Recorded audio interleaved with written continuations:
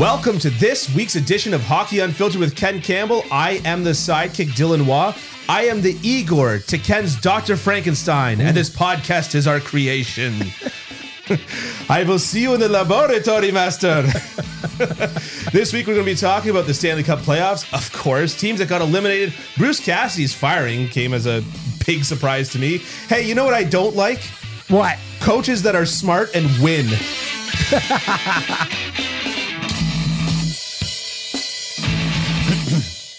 Well, Ken, how you holding up this week? I'm doing okay. I'm hanging in there. You're hanging in there, just barely. Yeah, eh? I feel a rally. I feel a Tampa Bay Lightning type of rally in me, though.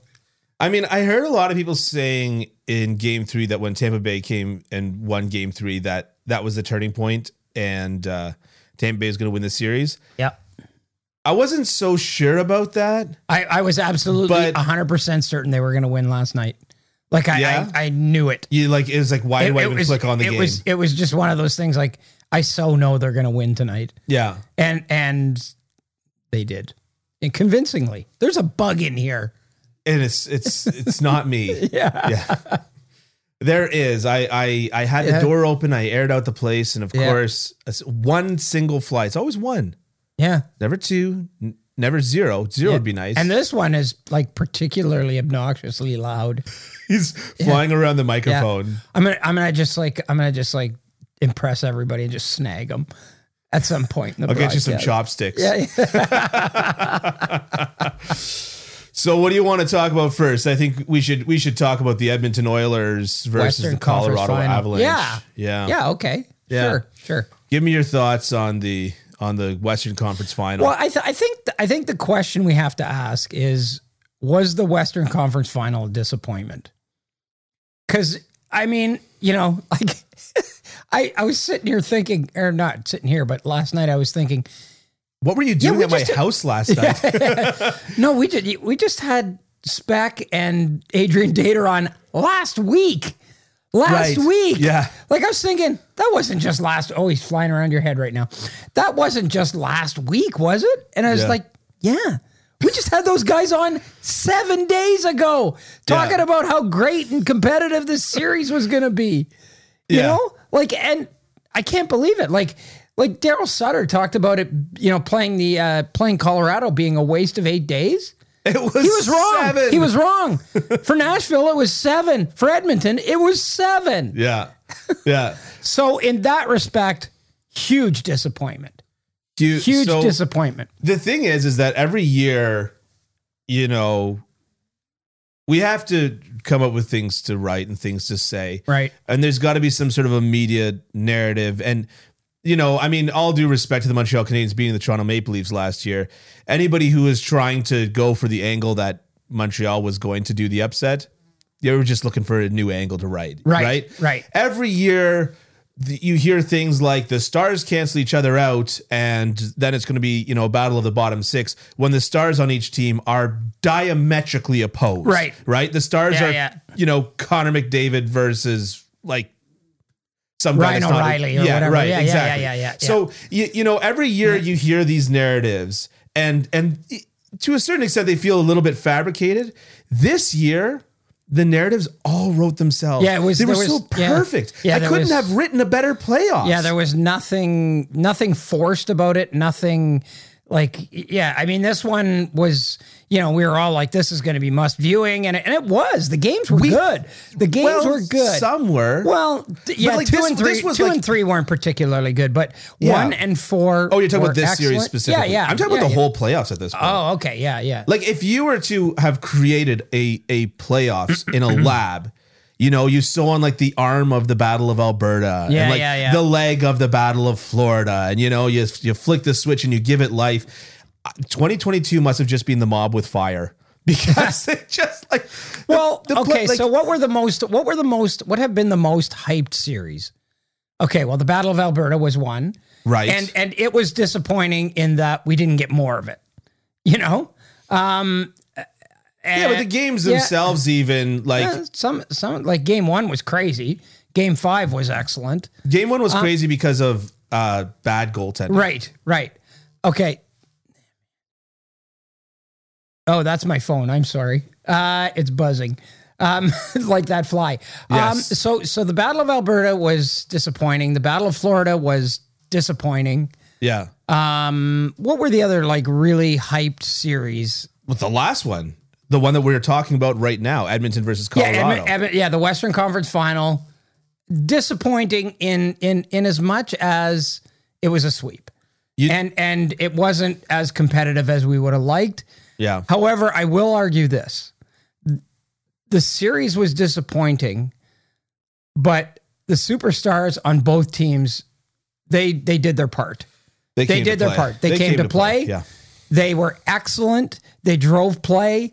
They were difference makers. Yep. They were exciting. Yep. They went hammer and tong against one another. So to me, in that respect, it was not disappointing. I mean, Leon Draisaitl's performance in Game 4, I mean, that's an Oilers win away from being one of those ones that you talk about for 20 years. Yeah. You know what I mean? Yeah. Like Draisaitl playing basically on one leg, gets 4 primary assists, is all over the ice. You see him, basically he can't even get off the ice half the time when he's going back to the bench. Yeah. And then he sits there for 2 minutes and he comes back out and he's great again, Yeah. I mean, I don't know what more Connor McDavid could have done. I don't know. I like what more could he have done to put that team on his back and carry it?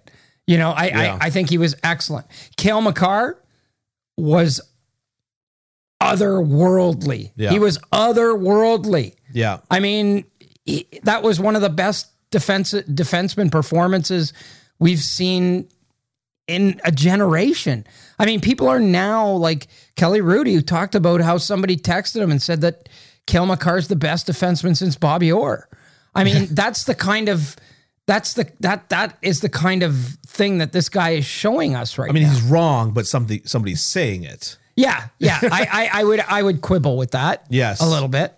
But I mean, and Nathan McKinnon was excellent. Like it was, they all did their part. Yeah. They brought it. Hey, they didn't shortchange anybody. These guys did not shortchange anybody. Yeah. But what happened was, Mikko Rantanen got, started to come alive, and, you had Nikushkin making some plays. And it was that. It was exactly that. Yeah. It was that. It was the stars canceled each other out, and it was depth and goaltending. That ended up deciding. No, but I think he's a star, but I'm saying that like coming from the back end. Right. So what I'm saying though is that Draisaitl, McDavid, Makar, and McKinnon kind of canceled each other out, and then it did come down. Yeah. To so you've got Hyman and Rantanen. Okay, so that cancels out too, and then you go down a little further, and the further you go down, the Darren Helms, the JT Comfers, those guys for Colorado stepped it up. Yeah. Whereas the Edmonton guys, were, Jesse Puljujarvi was invisible at times during that series. I wouldn't say invisible. Yeah. Because on the bench, he's always got a goofy look on his face. So that's when I definitely notice him the most. And goaltending, I think, Mike Smith was very good for parts of the series, and he was dreadful for half the series, I would say. So, yeah, I mean, I disagree with you a little bit there. I think that Mike Smith had one bad game. Game one? Yes. The 8-6 game? Yeah. And one not great game. Right. But, like, like all things being equal, like, you're not going to get an otherworldly goaltending performance every single night. But you need to be better than the other guy, and he wasn't. I mean, even Pavel Francouz outplayed him, I thought. Yeah, but I mean, that I think had more to do with Pavel Francouz playing quite well. I remember yeah, it does. No, but I'm saying that it's not like Mike Smith played bad. It's just like, it's not like he got himself outplayed. Right. He was simply outplayed. Like I remember when Montreal lost to the New York Rangers in 5 several years ago. It was the first year that Shea Weber was on the team. Right. And I remember, the story was that Carey Price got outplayed by Henrik Lundqvist.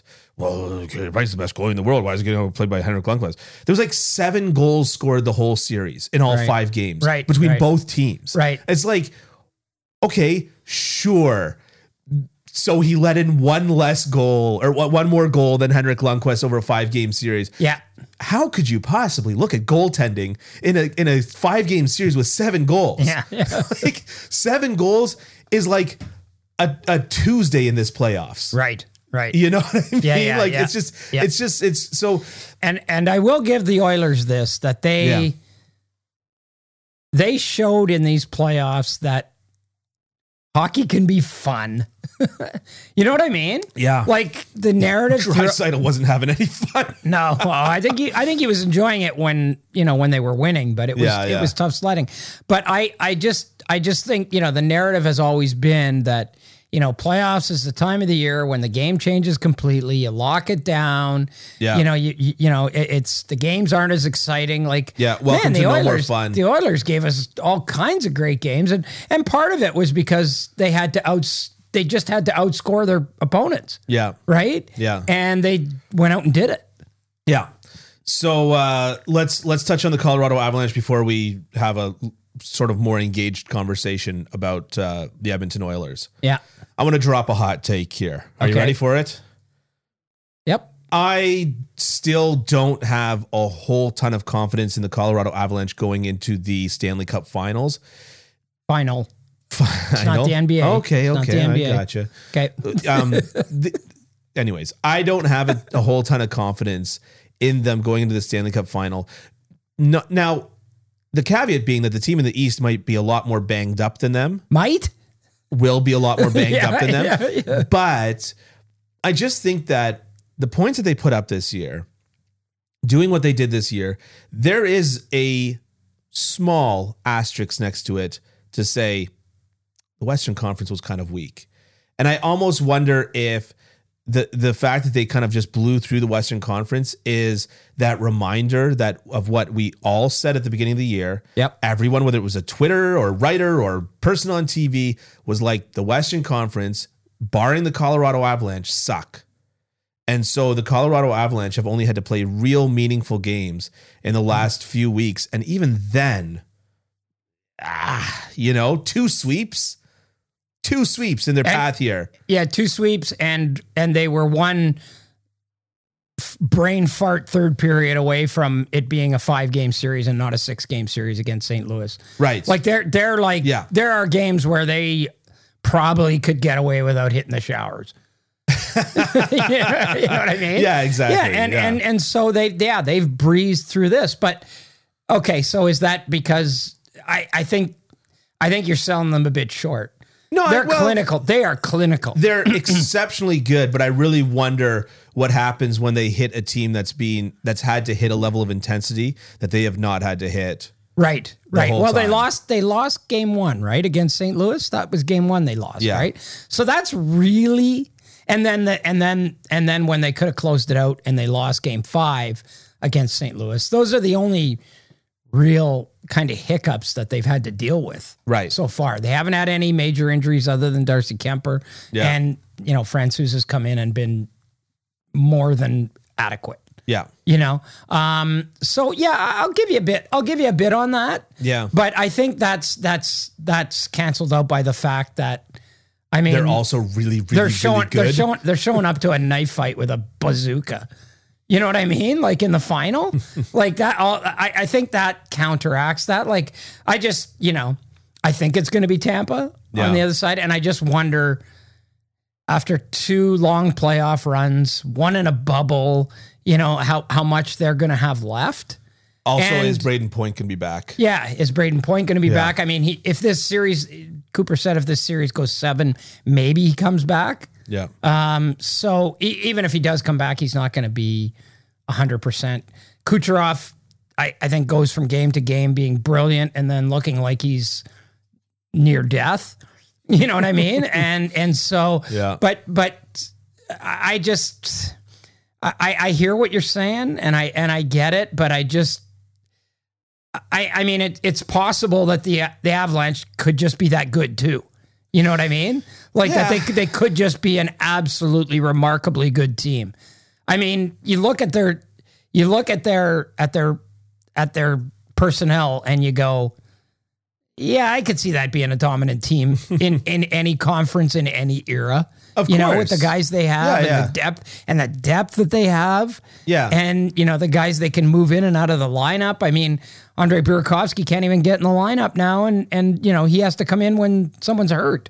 Okay, you know? but like the Florida Panthers won the President's Trophy. Right. And they won the President's Trophy in the same division as Tampa and Boston and Toronto. Right. And Montreal and Detroit. Sorry. And Buffalo. And Ottawa. Yeah. No, but I thought I'd, you know, just play a little devil's advocate of myself there. Well, but yeah, my exactly. point is exactly. that Half their games. The Florida Panthers won in, forget their division though, even just the Eastern Conference. They won in the President's Trophy in an excellent conference where they had to fight with these teams all the time. Every team had 100 points that made the playoffs in the Eastern Conference. All 8 teams had 100 points. The Western Conference, you know, I'm just like, Colorado got less points. Fewer. You're right. Yep. Colorado got fewer points playing against lesser competition. Whoa, nice. Yes, they did. I had to redeem myself somehow. Yes, they did. They had 119 and what did, is that what they had? 119. I know. I was just going to make it Tampa off like that was Tampa nothing. had 110. Colorado had 119 and Florida had what, 120 something? Or something like that. Yeah, 24 maybe. Yeah, so yeah, you're right. And But Tampa swept the Florida Panthers. right. It's kind of where this is all coming around to. Okay, yeah. Anyways, look, I'm not. I think that You Colorado can only play the teams that they put in front of you. No, of course you can. But I'm just saying, I think that Colorado does have to be the favorite in the Stanley Cup final. Yeah. But I'm just like, boy, you know what? Whatever. I'll shut up. I've been wrong like every single time that I've said this. Could you imagine if the Rangers somehow pull this one out? Like they'll have been like, the Colorado Avalanche will have played, you know, with the exception of the Oilers, teams that were decidedly less than they are right in all 4 series. But that's, you know, I mean, you earned that right to do that. Conversely, because the Rangers have played better teams in every single series. Not every single series. Not the first one. With the Penguins? Penguins, yeah.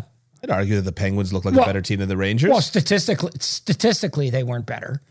Okay. I mean, they had fewer points. Yeah. And Tampa's got exactly the same number of points as New York, but they have fewer regulation wins, so that's why they're the lower seed. Right. You know what's interesting is if Tampa makes the final and wins the Stanley Cup, I'd have to check this for sure, and don't quote me on this, but I think it would only be the 3rd time since the NHL went to 4 rounds of the playoffs that a team would win the Stanley Cup not having home ice advantage in any of the 4 rounds of the playoffs.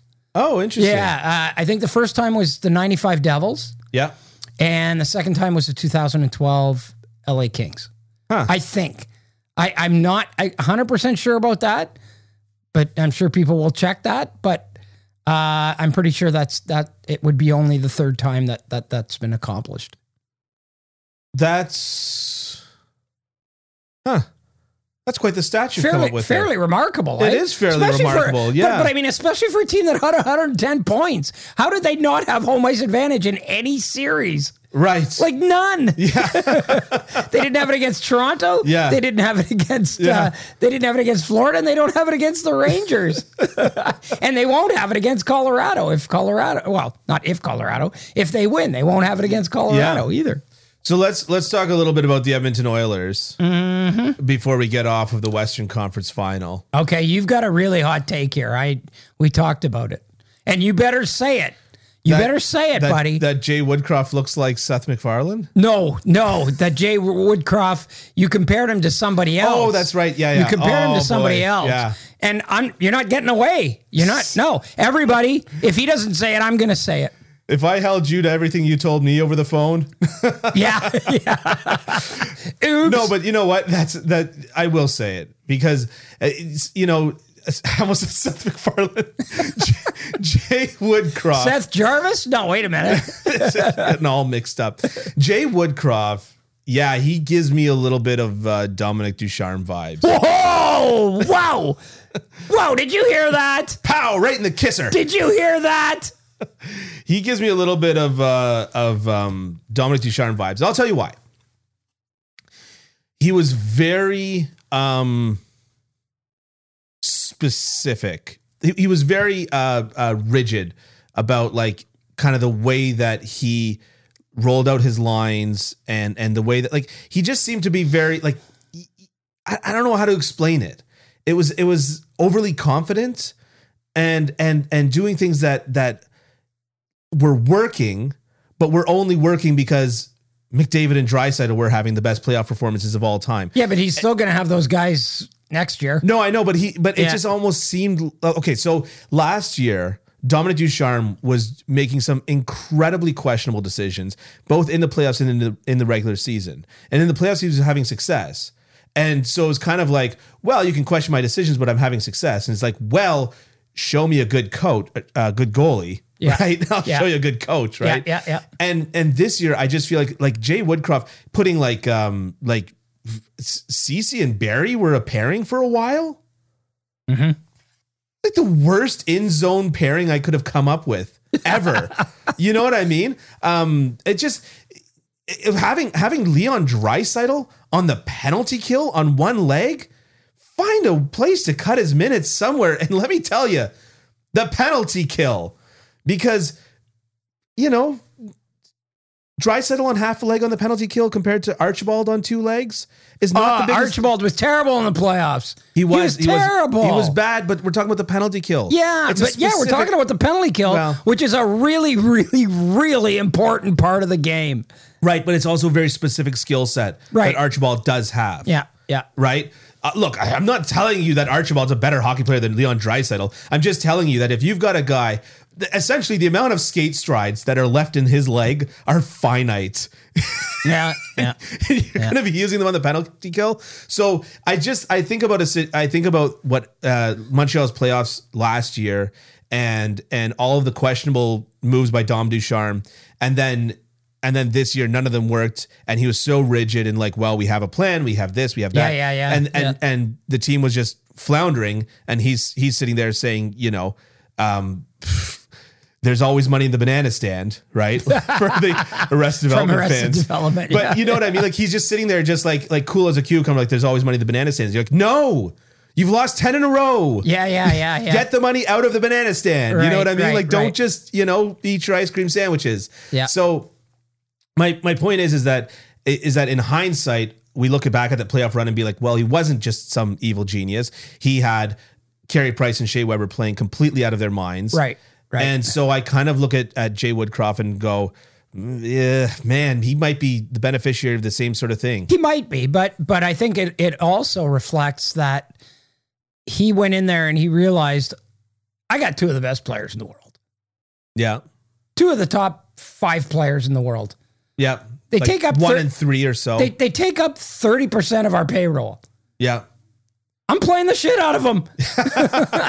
You know what I mean? Yeah. Like I'm going to use these guys. Yeah. I didn't buy my Lamborghini to park it in the driveway. Exactly. Yeah. So, but I think Edmonton is a really interesting situation because you look at Edmonton and you go, okay, they've got this run and you could tell the way Connor McDavid talked after the year that he was pleased with what they accomplished. Yeah. But he's like, this still isn't good enough. Yeah. We only made it halfway through, right? Yeah. And, to get to the conference final in the NHL today, that's a pretty big accomplishment. Yeah. That's a notch that's a feather in your cap, if you will.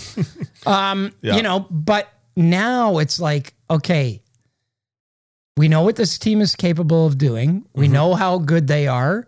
We know how good they can be. We need to get a goalie. We need to figure out our goaltending situation. I think that Mike Smith is just about to start rounding into form in the next couple of years. Well, good for you. He's got 1 year left on his deal, and Koskinen, I think, is an unrestricted free agent. I can't imagine you come back with that tandem. I know. I just can't imagine you do. But anyways, so you got to figure out your goaltending. But like now you go, okay, we're close. We're close, right? What could put us over the top? Could Bruce Cassidy put us over the top? Could Barry Trotz put us over the top? Could God put us over the like? Okay, so It's like that's a dirty word. See you that? said. Yeah. You're like, Yeah. I know the M word. Yeah. Mike Babcock. But there's a lot. Could Pete DeBoer do it? I don't know.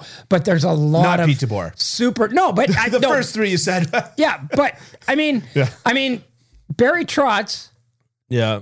Bruce Cassidy, Pete DeBoer were 3/4 of the coaching staff for Canada's Olympic team if they had gone to the Olympics. Right? John Cooper was a head coach. Yeah. He's not going anywhere. The other three guys have been piped.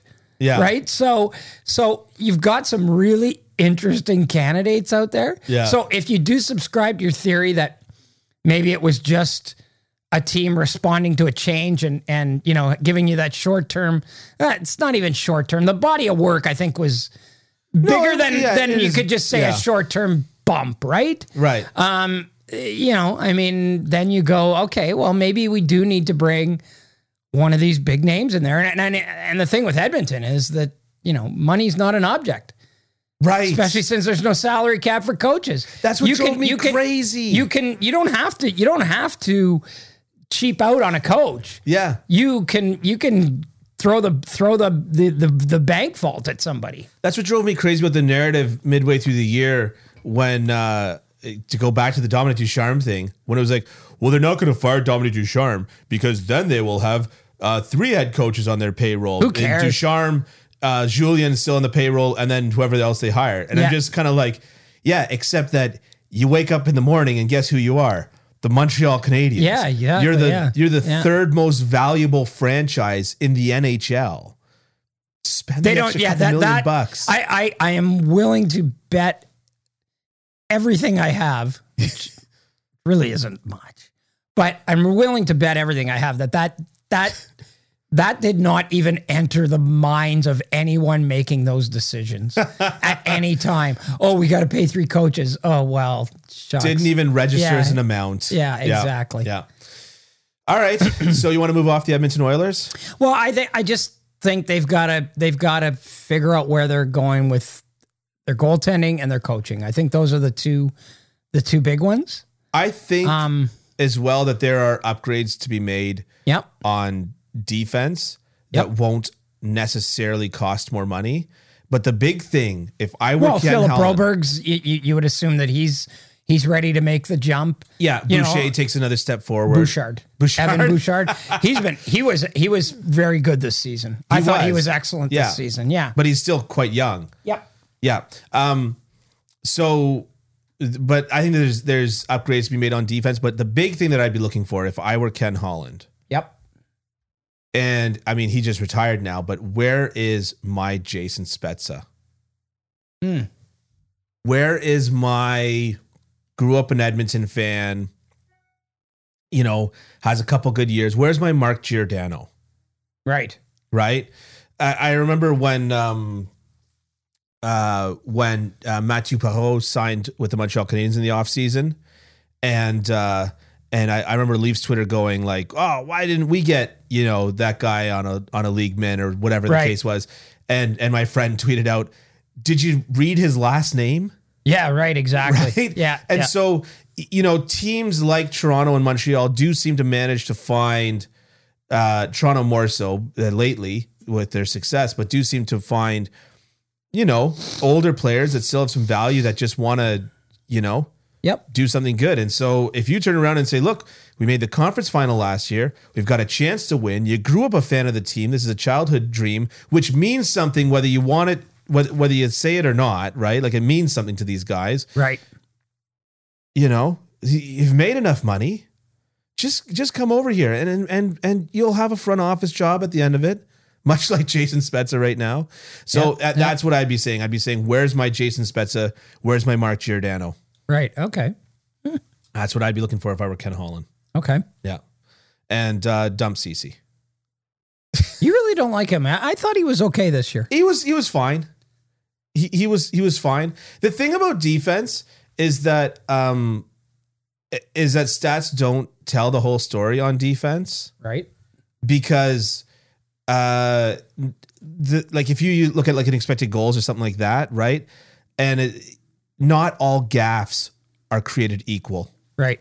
So you make a gaffe and maybe statistically that can only be like a 0.101 expected goal or something like that, which is quite low.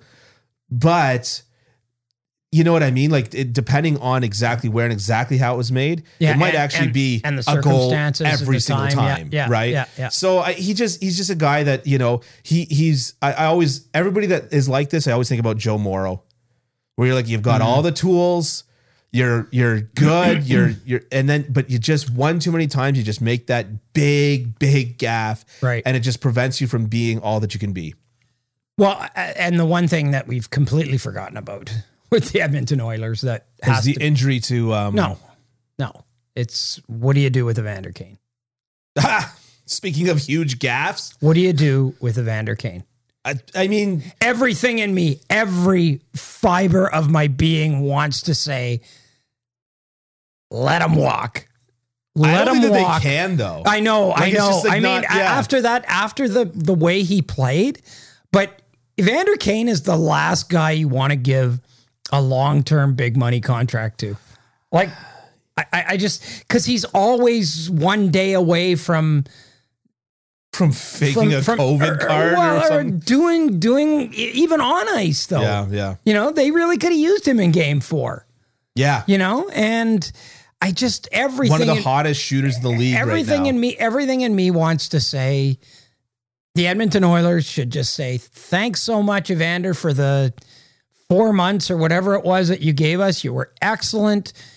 Thanks a lot. Here's a letter of recommendation. Yeah. And good luck to you on your future endeavors, because that guy just, and okay, he was a model citizen and everything this year, but was he? He was apparently except for that hit. Right. Yeah. No. I understand that you obviously I know that you meant up to that point. Yeah. In Edmonton. But yeah. But yeah, I mean, there's just the thing is that we fall into this fallacy where it's just like, well, a team with a good leadership core can fix them. He was part of the San Jose Sharks, which have the best, part of the Winnipeg Jets, and he was also part of the San Jose Sharks, which have the best culture of any team in the league. Right. There's leadership coming out the wazoo there. There is, you know, they've got a San Jose way. Yeah. And you're indoctrinated into it beards, very early. Man. We told you beards. Yeah. But you know, the thing with Evander Kane is that sometimes guys get it. You know what I mean? Like guys get it, but I'm just not sure Evander Kane's at the age and the stage of his career where he's ever going to actually get it, you know, and fall into line. And you don't want some guy who's going to be a robot, but you need a guy who's where it's not about him, where it's not about him. One of my favorite goaltenders is Robin Lehner. Yeah. And I remember when Robin Lehner was with the Buffalo Sabres, and I remember him screaming at the coach and just thinking like, what an entitled, unearned sack of garbage. Yeah. That is going to, you know, go and publicly be screaming at his coach after getting pulled, where you played badly. And then, you know, he comes out and he's open about his substance abuse issues and mental health struggles. And his mental health struggles. And the two are they're two different things. Like they're not two different things. Like like substance abuse is a mental health issue, right? But he also has talked about having bipolar, which is its own thing. Yeah, and that's serious, right? Like it is. There are different and trauma, and there are different levels of severity. He comes out and he talks about it. But the thing is that he doesn't just like, so now in his career, he's not a robot, right? He's far from it, but he is. He's a likable guy. Yeah. And even when he says something that I don't agree with, he explains himself and it's kind of like, you know what? I don't agree with your opinion, but I respect your thought process to get to that opinion. Yeah.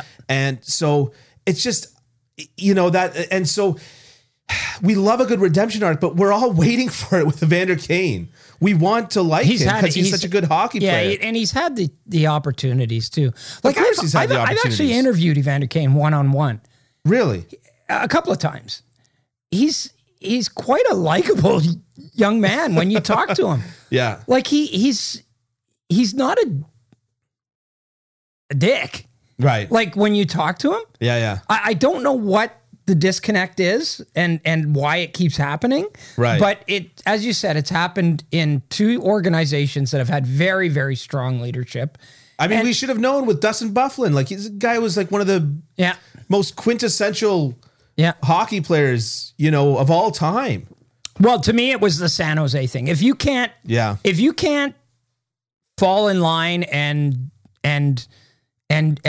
do the right thing playing for the San Jose Sharks, then what do you do? Then you look inward, right? Yeah. It's like, okay, this keeps happening to me, and maybe I'm part of the problem here. You know what I mean? Yeah. So I just, everything in me wants to say, do the brave thing, Edmonton. The brave thing for the Edmonton Oilers and Ken Holland would be to say, thank you, Evander. Goodbye.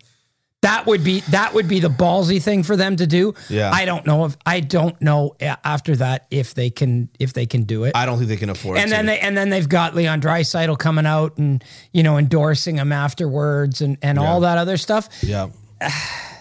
I would be worried about signing that guy to anything more than a 2-year deal. Okay, so here's the bottom line. Like let's bottom line this with Evander Kane. Is how far do they go in the playoffs this year without Evander Kane? How far do they even make the playoffs without Evander Kane? He was excellent. He was excellent down the stretch. Yeah, yeah. Okay, but let's hypothesize that they've made the playoffs without Evander Kane. How far do they go?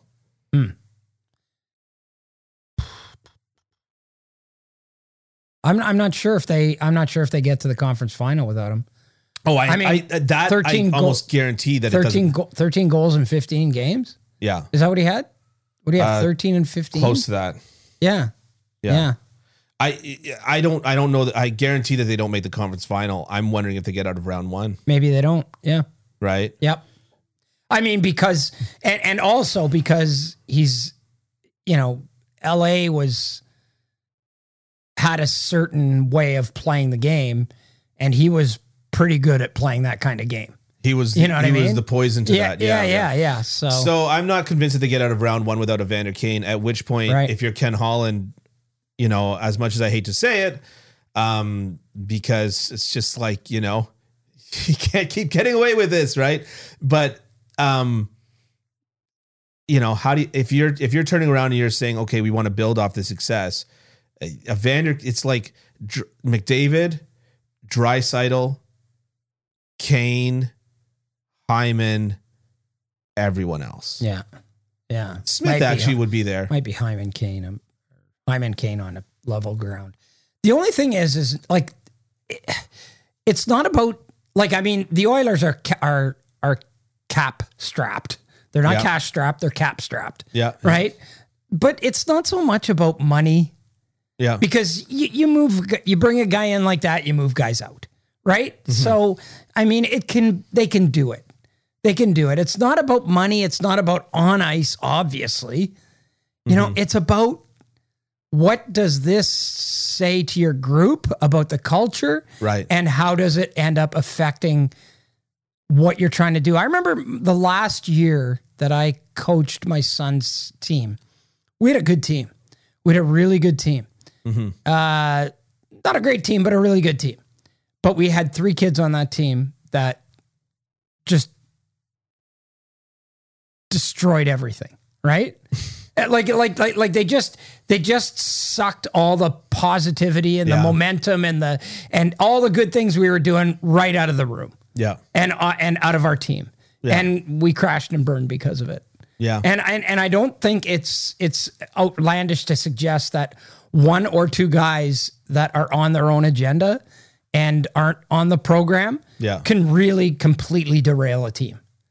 I completely agree with you. When I was paddling competitively, There was this myself in our age group. Myself and one other guy were the two best paddlers in our club in the age group. Right. We were in a 4-person canoe. We get up to the start line, and like this guy would just like he would try to antagonize me constantly. Yeah. And anyway, so like just like we're putting up our paddles, like ready to start the race, and he goes, "Hey, Wah, try not to screw up today." I was pissed off. I basically just didn't paddle the race. Right. And because of that, we could never be in a C2, a 2-person canoe together. Right. Because we just, oil and fire. Why didn't you cross-check him with your paddle in the back? Oh, I almost punched him in the mouth more than a few times. I think I threw him to the ground once or twice. Wow. Like I think Did this guy end up ever becoming a paddler? No, of course not. Oh, of course not. Okay. Yeah. And injury is what put me out of the running there. But right. The bottom line is that our club could never do well in C2 because the fact is that we would have been the perfect C2 partners together. Yeah. If not for the fact that you couldn't stand the guy. If not for the fact that we couldn't stand each other, right? Right. And right. so like, I find it hard to believe that you would be an unlikable human being. Wow. I was like looking for the joke or the veiled barb in that, but that's a very nice thing for you to say. No, I find that very difficult to believe because you're very accommodating. Yeah. I show up late all the time and you're never mad at me. Yeah. Yeah. I have a dartboard with your face on it every time you show up. Yeah. Okay. Yeah. No, I appreciate that. I really appreciate that. Yeah. So anyways, my point is that like you're absolutely right. The egos and the whatever, it can just completely derail a team and just make it a completely toxic environment. And so you're just never going to get out of it what you want to get out of it. So they've already, the Oilers have already like, they've taken the leap, right? Like they signed him when he was toxic and it was a PR sort of hit nightmare on them and everything. So they've done that. Yeah. They've got beyond that. Yeah. You've already jumped into the disgusting, murky swamp water. You might as well wade to the other side. It's a really difficult call. It's a really, because I mean, after what he did, is he going to play on a 2-year deal for a couple of $1 million? Probably not. I mean, okay. So if I were the Edmonton Oilers, I'd say, hey, Evander, we want you back. Go test out free agency. Tell us what the best number is. We'll tell you what we can do then. Yeah. Huh? You know what I mean? Yeah. The only thing is then once you don't lock them down before free agency, but it's kind of one of those, if you lose them, you lose them. Yeah. All right, hockey fans, the pursuit for the Stanley Cup is on, and DraftKings Sportsbook, an official sports betting partner of the NHL, has an unbelievable offer for the most exciting playoffs in sports. New customers can bet $5 on any team to win and get $100 in free bets no matter what, win or lose. Looking to turn a small bet into a big payday during the playoffs? With DraftKings same-game parlays, you can do just that. Create your own parlay by combining multiple bets, like which team will win, how many goals will be scored, and more. It's your shot at an even bigger payout. DraftKings is safe, secure, and reliable. Best of all, you can deposit and withdraw your cash whenever you want. Download the DraftKings Sportsbook app now using promo code THPN. Bet $5 on any team to win and get $100 in free bets no matter what. That's code THPN at DraftKings Sportsbook, an official sports betting partner of the NHL. Minimum age and eligibility restrictions apply. All right, so let's move on to the Eastern Conference. Right on. Let's talk about the Tampa Bay Lightning versus, doesn't matter who they versus, because guess what? They're the Tampa Bay Lightning. Exactly. Poor Igor Shesterkin. Poor Igor Shesterkin lets in 1 goal 5 hole. Out of like 2,500 shots in the playoffs, lets in 1 goal 5 hole. And everybody's like, oh, he's not looking like himself. He's looking fatigued. He's looking this. He's looking that. Well, that was the narrative on Hockey Night in Canada last night for sure. Oh, was it? Oh, yeah. I don't tend to watch it between periods. He faced a bunch of shots in game 3. Yeah. And they got outshot last night, not by a huge margin. I just saw it on Twitter a bunch. Yeah, not by a huge margin, but yeah. I mean, I don't know enough about goaltending. All I know is he looks beatable now, He's letting out some really, really juicy rebounds. Oh, but he's been letting out the juicy rebounds all year and all playoffs. Right. Yeah. But during the regular season, he was letting out those rebounds and he was able to be in position to stop them. I'm not sure he is now. Like Maroon's goal was on a big rebound that kind of, it was a bit of a slap backhand sort of thing. Yeah. That you wouldn't think he would let in, that sort of thing. So I don't know. I mean, I think the whole narrative of this series is that it's playing out the way it's supposed to be playing out, or should have played out from the beginning. And that is that Tampa Bay is by far the superior team. Okay. And they're starting to show it. Rebound attempts against. So a goalie lets out a rebound and somebody tries to take a shot on that rebound. Second place in the entire playoffs for the most is Mike Smith with 58. Right. First place is Igor Shesterkin. Any guess what the number is? Is it over 100? Oh, wow. 112. I was going to, wait a second. Oh, damn. I was going to say 107. Wait a minute. Give me a second. We've got a Diet Coke emergency here. Yeah. 112 rebound I was actually going to say, against. no, I was going to say 108, I think. That was what I was going to say. I sure hope this doesn't explode when I open it. Okay. No, we're good. You had the palm cover on that one. Oh, that's just at 5 versus 5. Oh. I didn't even realize that. That's just at 5 versus 5. 5 on 5. All strengths? 3,000. Rebound. Okay, 128. Oh, okay. And Mike Smith goes up to 76. So he's 50 ahead, eh? And Andrei Vasilevsky goes up to 59. Yeah, he's no longer double Mike Smith. Like 118, 16 would be double Mike Smith. Right. And he was at 112. So just, come on, man. Like, by the time we're finished this podcast, he'll have more rebound. Yeah. That's insane. Yeah. That's insane. I just feel like that the Tampa Bay Lightning, maybe it was just a matter of shaking off that rust. And once they did, but what I feel like the Tampa Bay Lightning are doing right now is they're in all business mode. Yeah. You know what I mean? Yeah. And that all business mode means, okay, we go out, we forecheck like crazy, we pursue the puck, we cause a couple of mistakes, we let some of the best players in the world get us a couple of goals. Yeah. And then we give them nothing. Yeah. We give them nothing. Probably the most surprised I've been in this entire playoffs. Okay, that's little exaggeration, but one of the more surprising things in this entire playoffs was when Panarin scored last night with 3 minutes left in the game. Oh yeah. Just I didn't think that he was ever going to score again. Like, not just like, I'm not trying to knock Panarin, but I'm just saying that, like, again, like you said, it was on the power play with a. It was on the power play with a 6-on-4. 6-on-4. Yeah. No, I'm not. Yeah. But it just didn't seem like they were ever going to get any kind of traction. Right. Anyways, obviously at that point, there's 3 minutes left in the game to make up 2 more goals in 3 minutes and then win in overtime would have been a Herculean effort. Palat has picked it up. Palat has very much picked it up. I don't think the Tampa Bay Lightning care that Alex Killorn has no goals or that Anthony Cirelli hasn't scored. Right. So I don't think they care one bit it's Philip about Deneau that. last year, though, right? Like, it's just kind of like Philip Deneau had like 1 point in the playoffs. Yeah. Right? Yeah. But guess what? He was also the most important forward on the team. Yeah. He's sitting there eating his pizza. Yeah. Right? Yeah. Which I'm convinced that he got from Enrico's. Oh, yeah? I'm convinced. Down the street at Kingston Road in Birchmount. How would he have done that? Okay. Here's the theory. Let's not go too long. Okay, yeah. Just a tight 10. So he'd phone it in before the game. Some guy'd fly it there. What? No, they're in Toronto. And Toronto. They say... We always say Toronto. We don't say Toronto on this podcast. Yeah, you're from Sudbury, so you don't say Toronto. I say Toronto because I'm from Toronto. So you're the one that told me not to go along.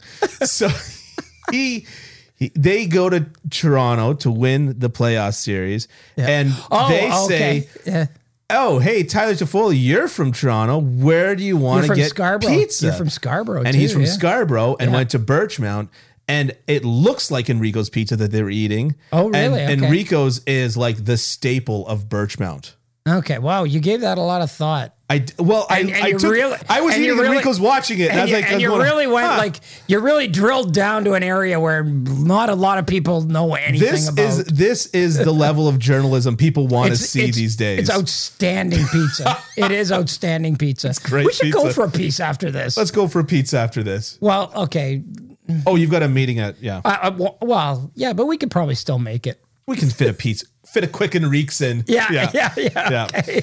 So I agree with you. The Tampa Bay Lightning are just looking completely unbeatable. Andrei Vasilevsky is looking outrageous. He made, right before the Panarin goal, he made an outstanding save. Right. He made an outstanding save. And he didn't even put the rebound into a bad place. It wasn't like an outstanding save but anyways, it was out to his right side. And pad and glove right there. Yep. Made an outstanding save and then got scored on about 10 seconds later. And I'm just like, you know what? Like when your goalie makes an outstanding, or not even 10 seconds, but 2 seconds later, right? When your goalie makes a save like that, you got to be cleaning up that rebound. You got to be clearing out that garbage. Like, you know what I mean? Like you don't make 2 of those in a row. Yeah. Right. It's just like nobody's turned around to Usain Bolt after breaking a world record and said, now do it again. Yeah. Right? So what do the New York Rangers, or can they do to turn the tide in this series? Because I feel like you and I and everyone else in the world is just like, oh, well, Tampa's going to win. And I'm not lying. I'm not blowing smoke here. Even after game 2, I still thought they were going to win the series. Yeah. After game 1, I thought they were going to win the series. After game 2, I thought they were going to win the series. I'm not sure that the New York Rangers haven't hit just gotten slapped right in the kisser with reality here. That, you're playing a team that is a special group of guys. Yeah. I mean, what can the New York Rangers do? Here's the thing. They have gotten here on individual performances. Yeah. They have not gotten here on team play. Right. Now, the caveat to that is the kid line, but Hedo's hurt. The kid line looks like a great line, and they play like a line, making passes and razzle-dazzle. But other than that, it's kind of like when Panarin scores, it's like, look at this great play that Panarin did. Mm-hmm. When, what's his name? The center that's getting all kinds of love right now. They're number 1 center. Mika Zibanejad? When Zibanejad scores, it's like, wow, look at this great play that Zibanejad did. It's not like, look at Zibanejad's line. Look at, you know what I mean? Yeah. And so they've gotten here on individual performances, and they're basically, you're not going to change that now. Yeah. And so the only way here's the trouble with individual performances. I'm convinced that we are no longer in a day and age where a shooter can solve a goaltender. What are you going to say to Vasilevsky? Oh, glove side high, he's weak. They showed a stat that Shesterkin's let in more 5-hole goals than any other goalie. Does that mean that he's 5-hole weak? No, absolutely not. So I'm convinced that no single shooter can solve a goalie. And that's why the team play is so important, because in order to solve a goalie these days, it's like tips, it's deflections, it's screens, it's things that are essentially impossible. And so that's the problem with getting here individually, but we've got to see more individually. Yeah. We've got to see more from Panarin. Yeah, I just we've got don't to know see more from I think the Tampa Bay Lightning are best when they are like the Tampa Bay Lightning rarely talk about the other team. Yeah. Like it's always them. You know, when they're really good, it's because of what they do. And when they're really bad, it's because they get away from that. And I just feel like Tampa Bay is the kind of team that if they play the way they've played the last 2 games, I'm not sure there's anything that the Rangers will be able to do. Well, but you can't, what I'm saying is that you can't make the change now. Yeah. Right? You can't turn around and say, okay, now we need to, we need a set play that's going to... Yeah, you are who you are. You are who you are. Yeah. And you are who your record says you are. And you are who you are. You can't... Yeah. And I mean, you're not going to become something you're not at this stage of the game. Yeah. Right? Yeah. And so now Tampa Bay, conversely, is a team that has thrived by essentially harnessing those individual performances and turning them into team performances. Yep. Right. And that's who New York eventually needs to be. Two things.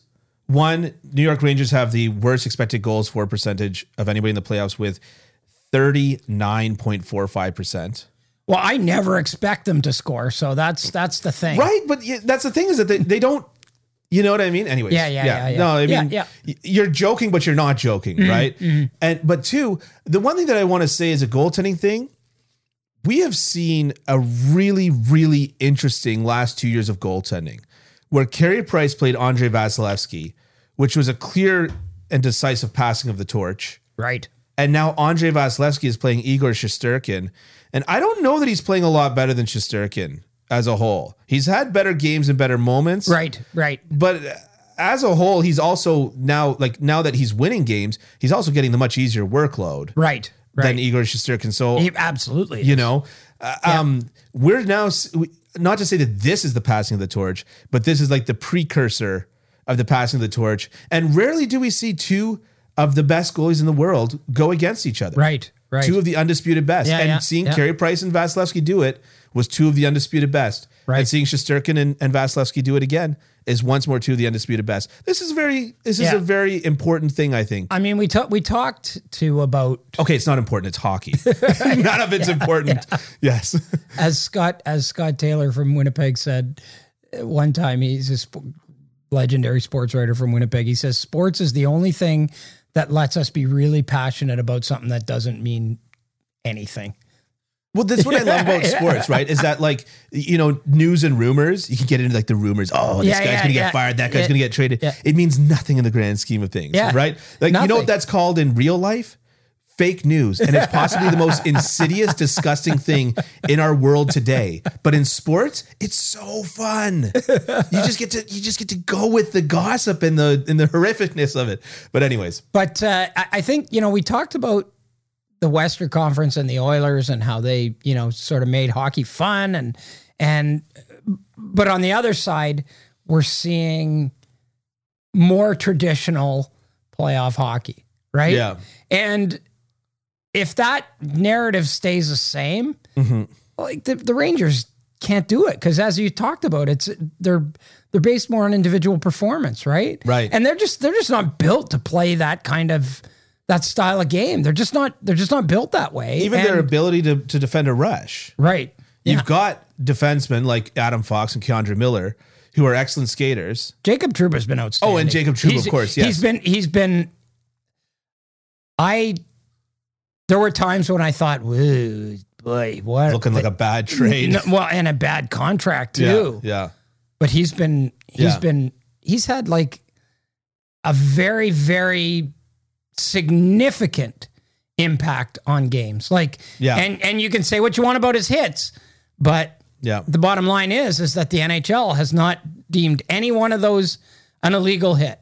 Yeah. Okay. So he's staying on the other side of the rule book. Yeah. And he's been good. He's been really good. But the reason why I didn't add him into this category is because he's the exception of what I was about to say. Right. But when you look at guys like Adam Fox and Keandre Miller, because of their kind of individualism, they're excellent at defending rushes. Yeah. They're excellent at angling somebody off, like what we saw Cale Makar do to Connor McDavid and Bowen Byram do to Connor McDavid as well. They're excellent at angling these guys off and defending those rushes. When it comes to a cycle play, an in-zone cycle play, they sometimes look a little out of place. Now, Jacob Trouba hasn't. Right. But that's where, once again, they thrived on individual plays, which is preventing the puck even enter the zone and get into a cycle.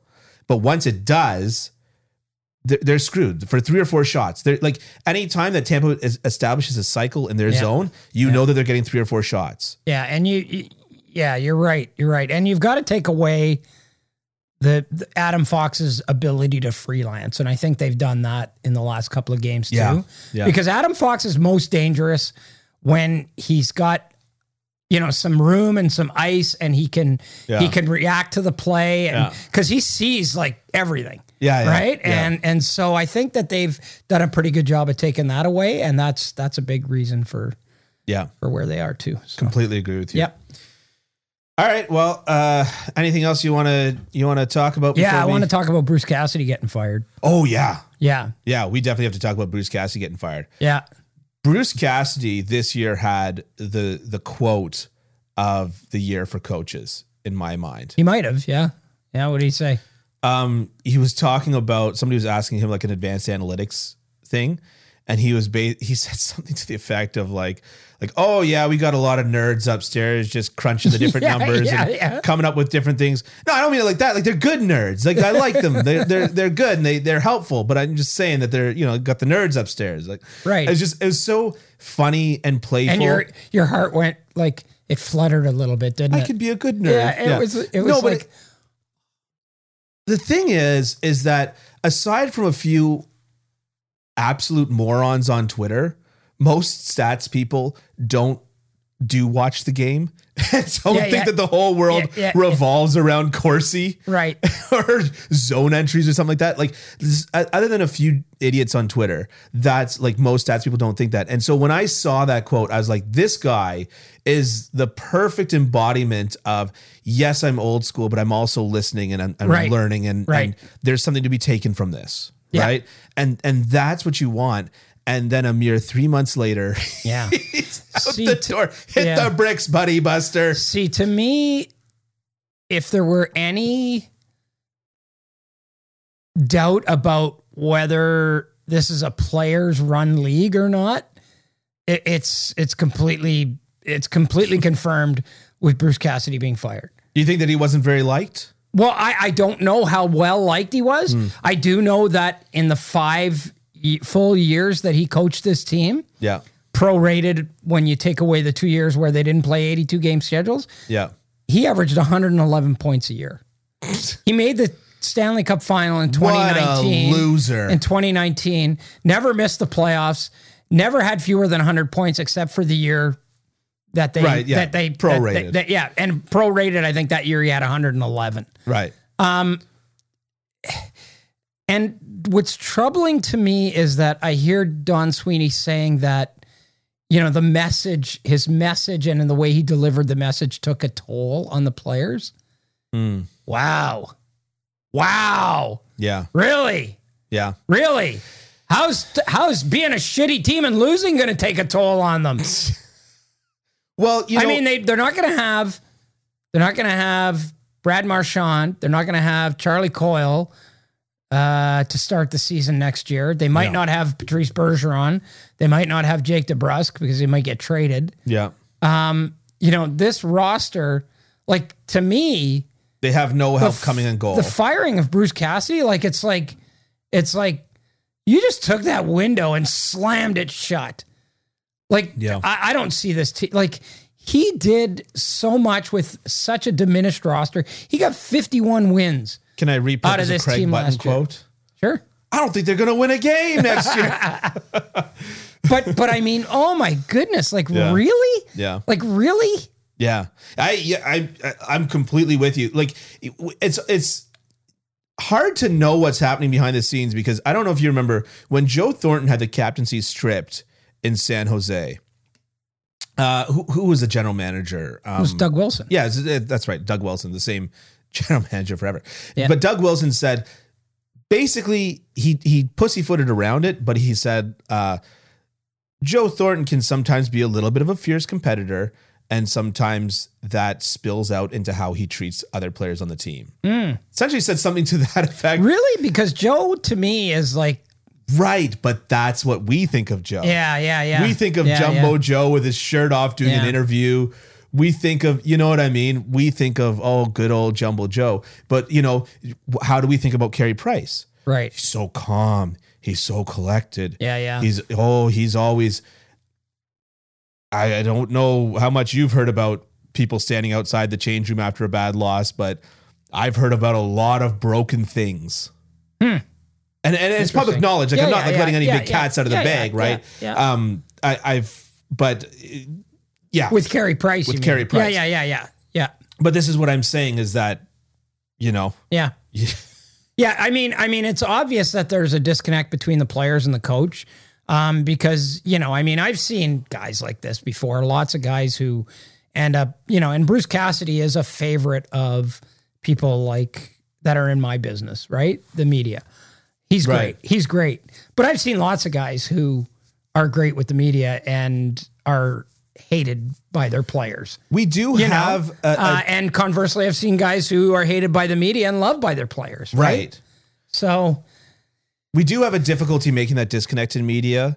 And we were just talking about it with Tortorella. Right? And how many players absolutely love playing with Tortorella. Absolutely. And yet he's always got this bad air hanging about him. Bad vibe, yeah. Right? And a similar person to that would be like Brad Marchand. I find that a lot of media has trouble calling him out on his garbage because he's a super affable, nice guy. See, but I've always done that, and I also I know you have, and I also think he's a wonderful person. Why do you think I called you and said let's do a podcast together? Yeah, because it seems difficult, and I know that it's our human brains and our inability to process that. It's difficult to turn around and say I really like that guy. I also think he's a bit of a douche. Yeah, that's exactly what I thought of Chris Pronger. Right. Lovely person, great individual. Yeah. I've had many great conversations with him. I think he's one of the smartest people I've ever met. He'll probably be on this podcast soon. Yeah. I think he's one of the smartest people I've ever met. Yeah. But on ice, it's like you're a terrible human being once you put the pads on, right? Well, you heard about the joke, like God talking to an angel and saying like, "Hey, I've just invented these Canadians," and the angel goes, "Oh, they seem so nice and calm and sweet," and God says, "Yeah, you'd think that. You just drop a hockey puck and see what happens." Yeah, exactly. Yeah. But I am really perplexed by the Cassidy thing. I'm really perplexed by why would Boston think that this was a good idea? Okay, so you did to me the Dominic Ducharme thing, the Jay Woodcroft thing. Right. So now I'm going to put you on the spot with something that you said to me off air. Okay. Are we ready for wild speculation based on no information time? Sure. Patrice Bergeron may or may not retire. Yeah. Tell the class what you said. No, what I said was it'll be interesting to see how people draw the lines between, because if he decides not to retire, then does the narrative become, oh, well, Patrice said, I'm not playing for this guy anymore. Yeah. Like Pavel Datsyuk did with Mike Babcock. Yeah. If I come back and I'm playing, it's not going to be for this guy. Yeah.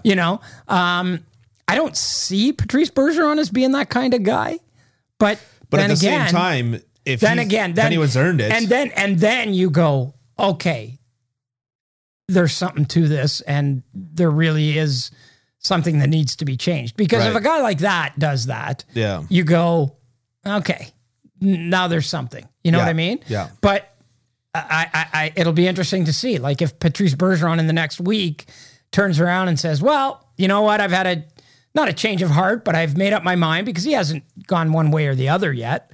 But, it sure looked like after they got eliminated that he was done. And if he comes back and says, I've kind of had a bit of a change of heart, blah, blah, blah, I'm going to come back and play, then you go, oh, wow, now it might make a little more sense. There is always going to be a certain type of garbage that we are willing to eat and a certain type of garbage that we are not. I was playing with that kid that plays tier 2 in Sweden. And, he was telling me, he said, like, he goes, I've had so many coaches, and he goes, some of them, they yell and scream at you and then bench you. And then you never know what to do. Right. And some of them bench you and say, you really screwed this, and this up.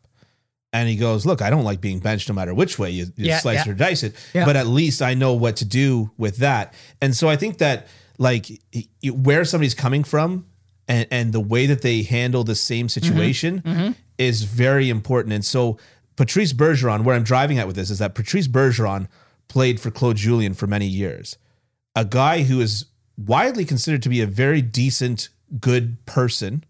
Claude Julien. One of the greatest. Right. As a person, yeah. But also considered to be one of the most demanding coaches. Right. So if Bergeron comes says back, this is too demanding. Yeah, but not for him. Not for him. I mean, Patrice Bergeron could play for anyone. Right. You know what I mean? Like he's such an elite player and he's so dedicated and he's so good at what he does and he's such a good leader. He could play for anybody, right?